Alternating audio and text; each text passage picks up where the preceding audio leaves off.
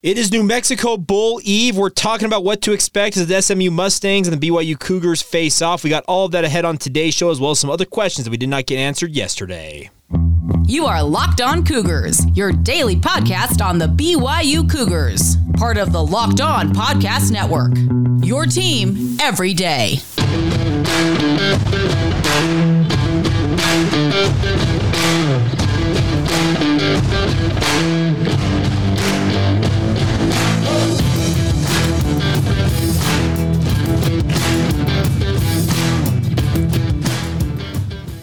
What is up, everybody? I'm Jake Hatch, your host here on Locked On Cougars, your resident BYU insider. Thank you for making Locked On Cougars your first listen of the day.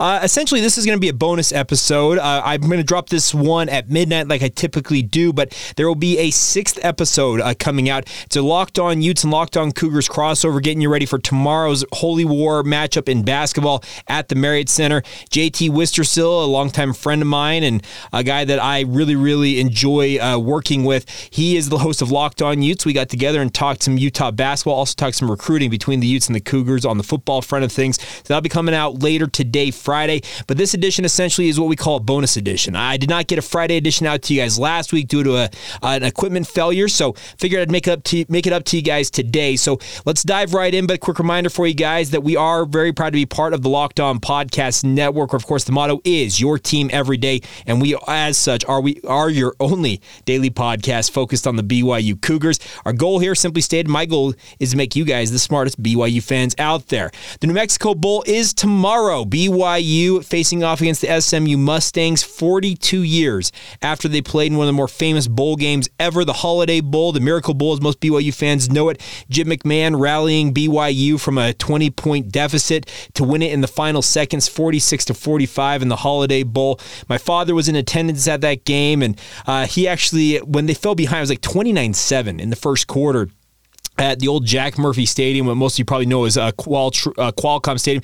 I guess really depending on what age you are, whether you know it as Jack Murphy at Qualcomm. But my dad actually left the stadium to go play football on just a field outside of the stadium or in the parking lot because they were down so much. But then they started hearing roars of the crowd growing louder and louder as the game progressed. They walked back in and they realized, hey, BYU's on a comeback here. My dad was able to sit down and watch that Hail Mary go into the end zone, hauled it in for the score, obviously, to Clay Brown. And BYU gets out of there with just an absolutely incredible victory. Lavelle Edwards, always that famous shot of him celebrating the win. It's one of those famous things. But now we get a rematch of this rivalry series. BYU owns the series history 3-0. They played 2 games in the mid-1990s, BYU winning at home in 1996 and then scraping by in the Cotton Bowl down there in Dallas, Texas in 1997. That was part of the expanded WAC era, if you recall, the 16-team WAC.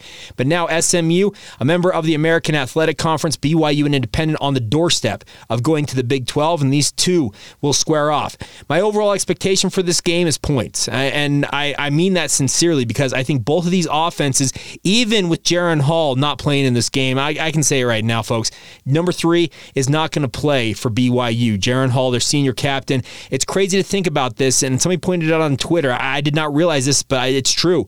Jaren Hall, if he does decide to leave BYU after this game, if he decides to take his talents to the NFL, he will have finished his BYU career having never played in a bowl game. It's one of those crazy things, but true things at the same time. And you wish Jaren the best, and hopefully he's able to recover quickly no matter what. He's dealing with a pretty severe high ankle sprain from what I understand, and hopefully it's not going to preclude him from any, if it is pre-draft workouts or off-season workouts, whatever it is, he's able to recover quickly and get back out on the field. Now, my expectation for BYU at quarterback is to see both Cade Fennegan and Sol-Jay Maiava-Peters. I said this on the Thursday edition of the podcast. It doesn't really matter to me who ultimately gets the first snap in this game. I believe both of them are going to get some time in the first half, and I really think the coaching staff will determine at halftime who they feel like has got the hot hand, and that's probably the quarterback that'll get the ball in the second half and hopefully be leading BYU to a victory.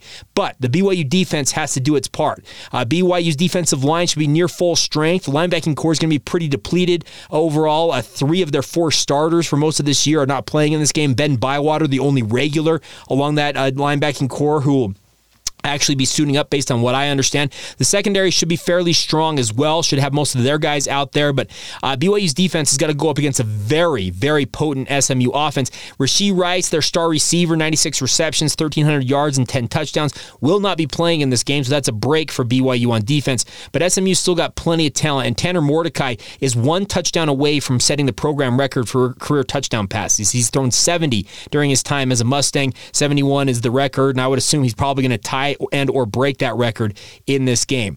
Now, BYU's best opportunity in this one, folks, is to run the football. SMU, I pulled this up. They are allowing an average of 203.2 rushing yards per game.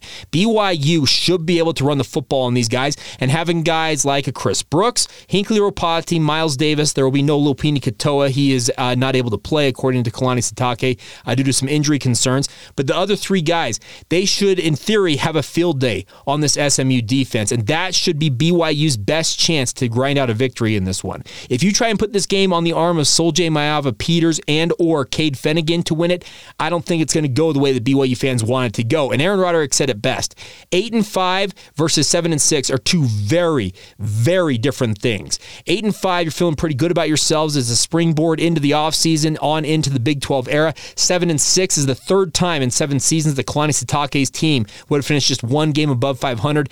8-5 looks night and day better than 7-6, even though they're so close relatively in terms of the numbers and the record, but it's very, very different type feeling when it comes to this game. So BYU should go into this one, I would hope, with a game plan to dominate the time of possession by controlling the ground game. BYU's defense, by comparison to SMU's, allowing 203 rushing yards per game. BYU's defense is averaging 174 rushing yards per game. So in theory, BYU's defense should be better equipped to hold down SMU, but the BYU defense, similar to the Mustangs defense, have not been good. Scoring defense, both of them are sub 100 in the national rankings. I think BYU is actually right on 100. SMU allowing an average of 38 points per game. BYU should be able to score in this one no matter who's playing quarterback. It should be coming via the ground game, I feel like. Play action, that type of stuff. And the one thing that Sol-Jay Maiava-Peters offers that Cade Fennegan does not quite offer, I think Cade Fennegan is more in the mold of a Zach Wilson. Can run, but would prefer to make plays with his arm in the pocket. Sol-Jay Maiava-Peters, while he's able to make plays with his arm, he also has the true dual threat ability. He's not the biggest guy in the world, but he can scoot. And he would be a guy that BYU wants to use the QB run game in this matchup. That's where Sol-Jay can be a difference maker, I feel like. He gives BYU more of what Jaren Hall offered in the QB run game versus than what I would expect from Cade Fennegan. Now, Cade could go out there and prove me absolutely wrong, and I'd be happy to eat crow on that if he shows he's capable of contributing in the QB run game. But Aaron Roderick will have these guys coached up. I can assure you of that. But it's a very, very tantalizing matchup. It would have been so much more fun if Jaren Hall was playing in this game, because I truly believe if Jaren was playing in this game, we might see a game where these defenses, it's like defense optional. And offense is just motor up and down the field on one another with two very, very good quarterbacks, both bound for the NFL, because Tanner Mordecai, he's going to be an NFL guy just like Jaren Hall. I would think that this game could end up in the 40-point range. I think BYU's best bet in this one, keep it in the 20s. You keep SMU somewhere in the 20s by controlling the time of possession, dominating the clock. That is going to be BYU's best bet for a victory. I know that doesn't sound sexy, it doesn't sound like something that you're going to enjoy watching, but all that really matters, we've talked about this many, many times on this podcast, all that really matters at the end of the day is seeing your team, in this case BYU, having more points on that scoreboard than the other team, speaking of SMU. Isn't that really what all that matters? You'll feel so much better, I would imagine, as a BYU fan if they win this game no matter how it comes. Yes, you may gripe that, wow, they had only 8 possessions and they 28-25 or whatever the fun. Okay, whatever. Win the football game, if at all possible. Is it possible that SMU comes in and blows the doors off BYU? It's absolutely possible. If BYU's defense is not up to snuff, they're playing more like they were playing in October versus what we saw in November, and even they had some of their foibles in November, but if they play like they played in October, there's no reason to think that Tanner Mordecai can't carve this defense up, and I do think that he will carve this defense up. I wouldn't be surprised if Mordecai finishes with 300 yards passing in this game. He's that good. Even without Rashee Rice, like I said, their star receiver, they've still got plenty of talent, plenty of ability to move the ball. It's very, very important for BYU's defense, especially on third downs, to make sure they get off the field. I'd like to see BYU throw the kitchen sink at SMU. Bring every type of blitz. Bring 7-man pressures. Bring safety blitzes. Bring the corner blitzes we've seen at points this season. just bring it. This is a time to throw everything you've got out the window. Anything you've been holding back in reserve, offensively, defensively, special teams-wise for BYU, throw it at SMU, because guess what? There's no other team that you're playing for another 9 months after this, 10 months after this, whatever it's going to be. It's going to be a long, long offseason. It's such a short, finite period. You could actually play these college football games. Do not, if you're BYU, hold anything back. Trick plays on offense, blitzes on defense. If you want to go for it on a punt or go for an onside kick, heck, go for it. This is the type of game to do it, because this is when you go out there and just kind of say, I'm all in, baby, and go after it. You don't have a proven quarterback running your offense. Your coaching staff, you're operating with about half of what you typically have in terms of full-time assistants. A lot of graduate assistants and defensive and offensive analysts are stepping up in their roles to help BYU in this game. The defensive guys in particular are putting on a job interview, for lack of a better term, for a guy like Jay Hill's going to be the defensive coordinator next year. He'll be probably sitting in a box evaluating all these guys, how good they play, what their potential fit is in his defense. There is a lot riding on this game for BYU, so just go out there, play loose, play fast, and just have fun, and throw everything you got. Like Kalani talks about emptying the tank. Empty all of it. Just completely... the light should be on in that gas tank, and you should be like, you know what? We're pulling, you remember the Seinfeld episode where they're driving the car upstate in New York? Many of you will recall it, and they're like, well, we're going to see how far we can get on this thing, and they're just going on a joyride. Empty the tank. Empty everything you got. Empty the clip also. This is a fun time to do this, because there's very few expectations for BYU. That's the thing about this, is BYU opened, our friends at BetOnline, we'll talk more about BetOnline here in a moment. BetOnline had BYU as a 1-point favorite when the betting lines opened ahead of the bowl season. With Jaren Hall's injury and some other news, that line has swung a full 5.5 points. It is now, last I checked, SMU minus 4.5 in this one. So if you want to get in on that, we'll talk about BetOnline in a moment, but if you want to get in on that, do it now. It's a big opportunity here to get BYU as the underdog, and let's see what they do. Let's just go out there and enjoy it. I am going to be traveling by the time most of you watch and or listen to this. I will be in the air on my way to Albuquerque. Would love to see you guys out there. If you happen to be pedaling about? No, if you happen to just be wandering about in Albuquerque, hit me up on social media. I'd love nothing more than to meet up with you guys. It's going to be a really, really fun environment. All right, we're going to wrap up this, bonus edition with some final questions you guys have asked that I missed in yesterday's mailbag edition. Also, some notes on the BYU basketball game. They beat a Division II foe last night. Okay, great. Now you get ready for Utah and BYU. We'll get to all of that in just a moment. As mentioned, BetOnline has been a really great partner of ours for a number of years. They are your number one source for all of your sports betting information, stats, news, and analysis. Like I said, SMU, the line is swung in the favor of the Mustangs in tomorrow's New Mexico Bowl. SMU currently a 4.5-point favorite, according to our friends over at BetOnline. But you can get the latest odds and trends for every professional and amateur league out there right now. From pro football to college bowl season to basketball and the World Cup, they've got it all at BetOnline. If you like sports podcasts, you can find those on BetOnline as well. They are the fastest and the easiest way to check in on all of your betting information. So head to the website today or use your mobile device to learn more now. That's BetOnline, where the game starts.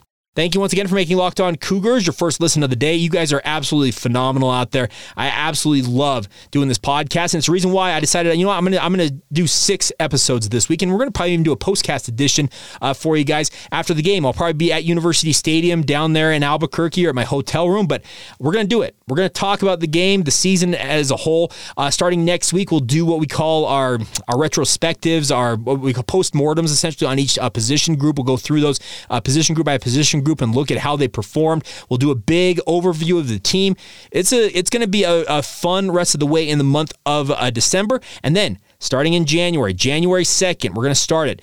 Our countdown to the next football season, to the Big 12 era for BYU, begins with a countdown looking back at every game in BYU's independent era, starting with Ole Miss in 2011 and all the way through this game. We'll do it probably, that'll be like, August, whatever it is, the Friday before BYU's opening game against Sam Houston State. It'll be a recap of this game, speaking of the New Mexico Bowl, but looking forward to it. We'll have you covered all offseason long, folks. We don't go anywhere. We do this year-round. This is not something I kick up in the season and then we shut it down down. No, this is going, we knew this for 4 years. I've done 1,200. This is episode 1,216 of the Locked On Cougars podcast. Now, we've only been on YouTube for about 8 months, but 4 years on your traditional audio platforms, and a number of you have been riding with us since day one. So you guys are the hardiest of the hardy. All right, on to some other news and notes involved in BYU athletics. Dallin Holker, the guy who quit on BYU 3 games in the season, and I say quit because that's exactly what he did. An assistant team captain quitting on his teammates. A lot of rumors out there that he was on his way to the University of Utah. Well, apparently that is not the case because he announced that he is committed to the Colorado State Rams. Yes, BYU's old Mountain West foe.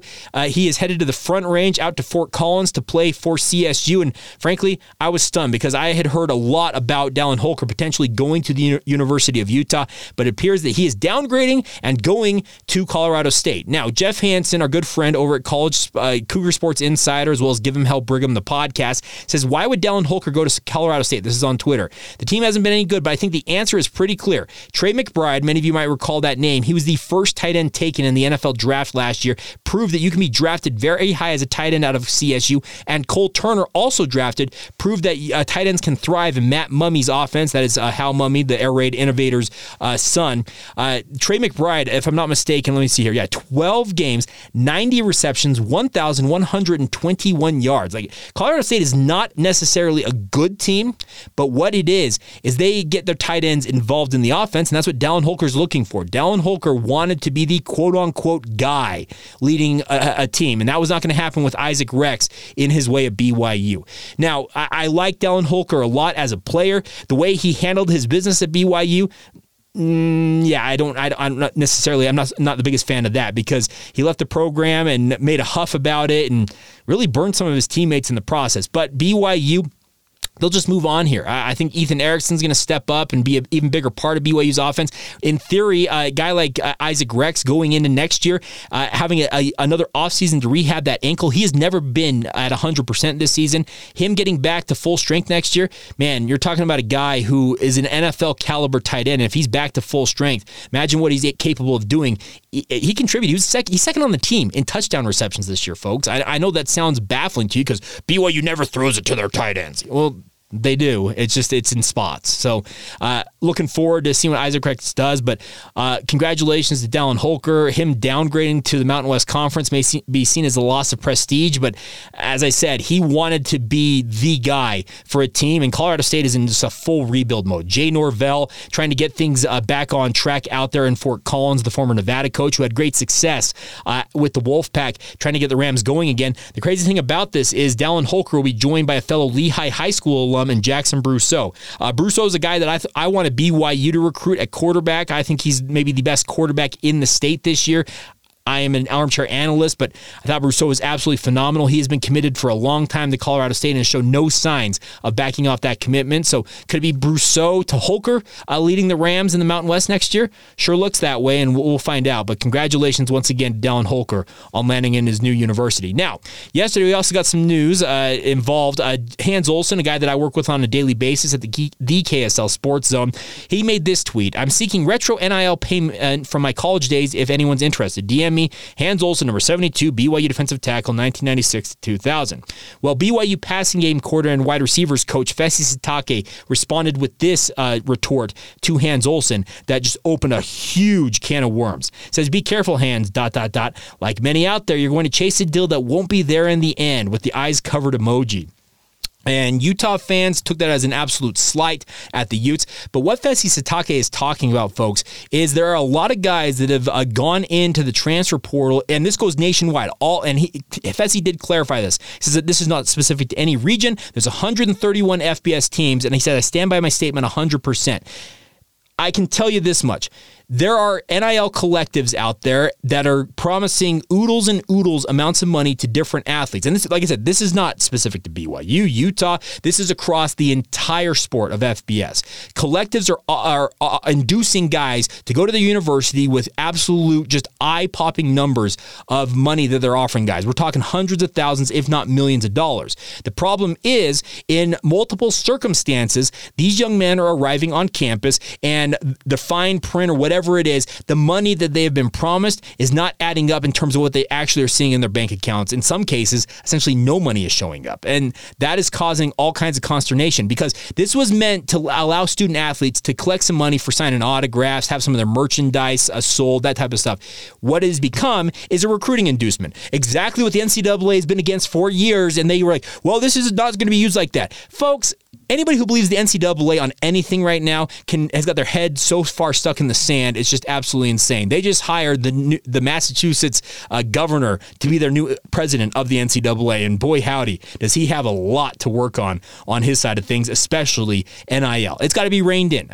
This is supposed to be something that is allowing student athletes to make money while they're at it. I think BYU, to their credit, has handled their business fairly well. I would like to see a more comprehensive NIL collective step up for BYU athletes, especially when it comes to BYU football and men's basketball, but I think that'll come in time.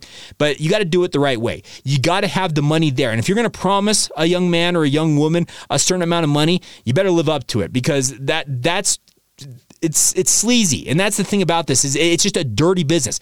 All of the stuff that you'd heard rumors about for years, bagmen, guys getting money under the table, now it's all above board. The NCAA has taken all the shackles off all of that. But they were like, oh, it's gonna be fine. It's gonna work just fine. We're not gonna put any parameters on it. And then all of a sudden it's like, hold up, we need to look into this. What is BYU's team-wide NIL deal? What's this nonsense? The NCAA is so full of crap. And Fesi Sitake, he's right. NIL collectives, they're promising, they're writing checks that they cannot cash. I think I've got the analogy right there, or the idiom. It's not good right now. And there are athletes who are leaving programs in a huff because they were promised one thing and they're not getting what they were looking for. So be it. But I don't know. It needs to be cleaned up. I'm not 100% certain how you're going to go about it to make it where it's the rich don't continue to get richer. That's the thing about this, is any athlete out there that wants to play at the highest level, guess what? Ohio State, Michigan, Alabama, Georgia, the big dogs, Clemson, the big dogs are going to remain the big dogs. They've got the money, they've got the prestige, they've got the power, and they will continue to have that. But the problem is, you want to make sure that these athletes are getting a square deal. I'm not 100% certain you're able to rein it in enough to give them that opportunity, but only time will tell. It was crazy to see how things erupted from that tweet from Fesi Sitake, but I got mad respect for him leaving that tweet up. He very easily could have responded to Hands, saw the backlash, and deleted it, but to Fesi's credit, he has left it up as of recording of this podcast, and big credit to him for speaking out on that, because it's a growing issue across the sport. It's not specific to any university. I'm dead serious about this. This is a national issue. I actually had a conversation with a friend who is covering a team out in Virginia, and they said this is an issue out there. So it's not specific to any given team. All right. Two final notes for you guys is BYU. If you had BYU's first transfer portal commit coming via the special teams route, well, you can go and collect your winnings at the window.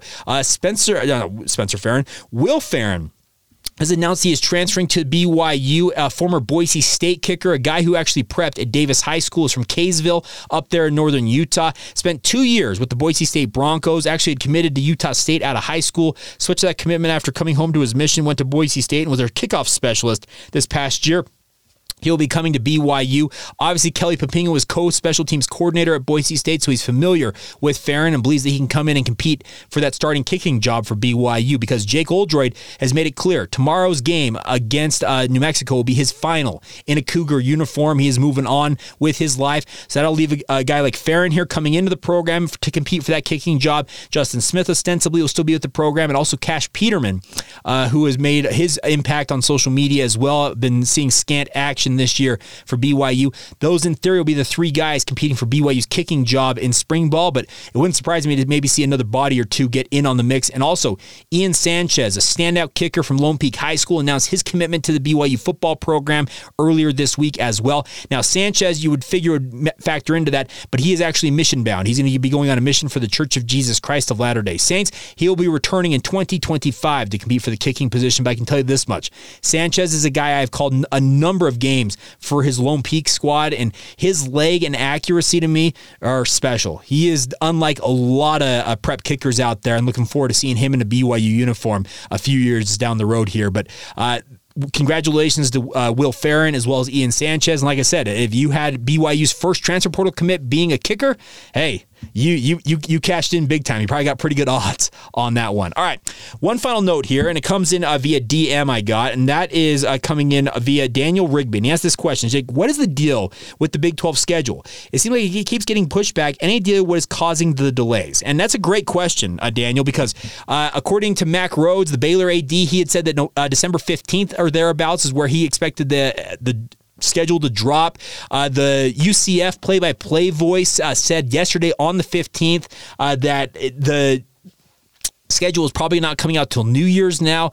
The Big 12 keeps pushing it back, but there's also a report earlier this week from Brett McMurphy that the Big 12 is considering, and the SEC, etc., the Texas and Oklahoma are considering leaving the Big 12 early and getting a jump on moving to the SEC. Could that be part of this? They're trying to line up the schedule to allow them to leave in 2024, where it's just a one-year deal with 14 teams? Maybe so, but for goodness sakes, can we just get the schedule already? Brett Yormark, can you just give it to us? I know that I think the Big 12, honestly, you know what my conspiracy theory is? Maybe it's not necessarily a conspiracy theory. You know why they're holding it? They want to make a splash when they drop it. That's the thing about this. They're trying to find a lull in the sports calendar, so when they drop it, all attention goes to the Big 12 schedule. And Brett Yormark, it's a pretty savvy move, but at the same time, it's just annoying to continue to hear, oh, it's going to come out mid-season. Oh, it's actually going to come out in November. Oh, no, it's coming out mid-December. Oh, no, it's coming out after New Year's. Just give it to us. Give us the schedule, Big 12. We want to see it. BYU fans, I know all of you out there cannot wait to see where BYU is playing in their first foray into Power 5 football, where they're traveling for the first road trips of the Big 12 era, who's coming to Provo, hopefully Texas and or Oklahoma at some point during their 1 or 2 years in the conference would be coming to Provo. I'd like to see both of them playing at LaVell Edwards Stadium before they depart the conference. Just give us the schedule. That's my plea. Just get it done. Issue it, get the press release out, and let us delve into that. But hey, at the same time, that content, it'd be good to have maybe 2 weeks from now when New Year's is coming up. We don't necessarily have as much to talk about for BYU, but hey, we'll sit patiently and wait and probably get it, like mid-March at this point. I'm only slightly facetious about that. All right, that's going to do it. Big thank you for joining us on this bonus edition of Locked On Cougars. As mentioned, later today, Friday, there will be the official Friday edition of the podcast. It's a crossover edition with Locked On Utes and Locked On Cougars. JT Wister still joined me. I guess I joined him in a way to talk all about BYU and Utah and hoops, also in recruiting. So stay tuned for that. You can get that on YouTube, also wherever you get your podcast. You'll find that dropping around midday. But thank you once again for making us here on Locked On Cougars your first listen of the day. Now go make your second listen, our friends over the Locked On Big 12 podcast. I know Josh Neighbors is ready for the schedule to drop, so get all the content you can handle from him on the Big 12 front. That's free and available on YouTube as well as wherever you get your podcasts as well. And for myself, have a great rest of your day. See y'all in Albuquerque. This has been the Locked On Cougars podcast. See ya.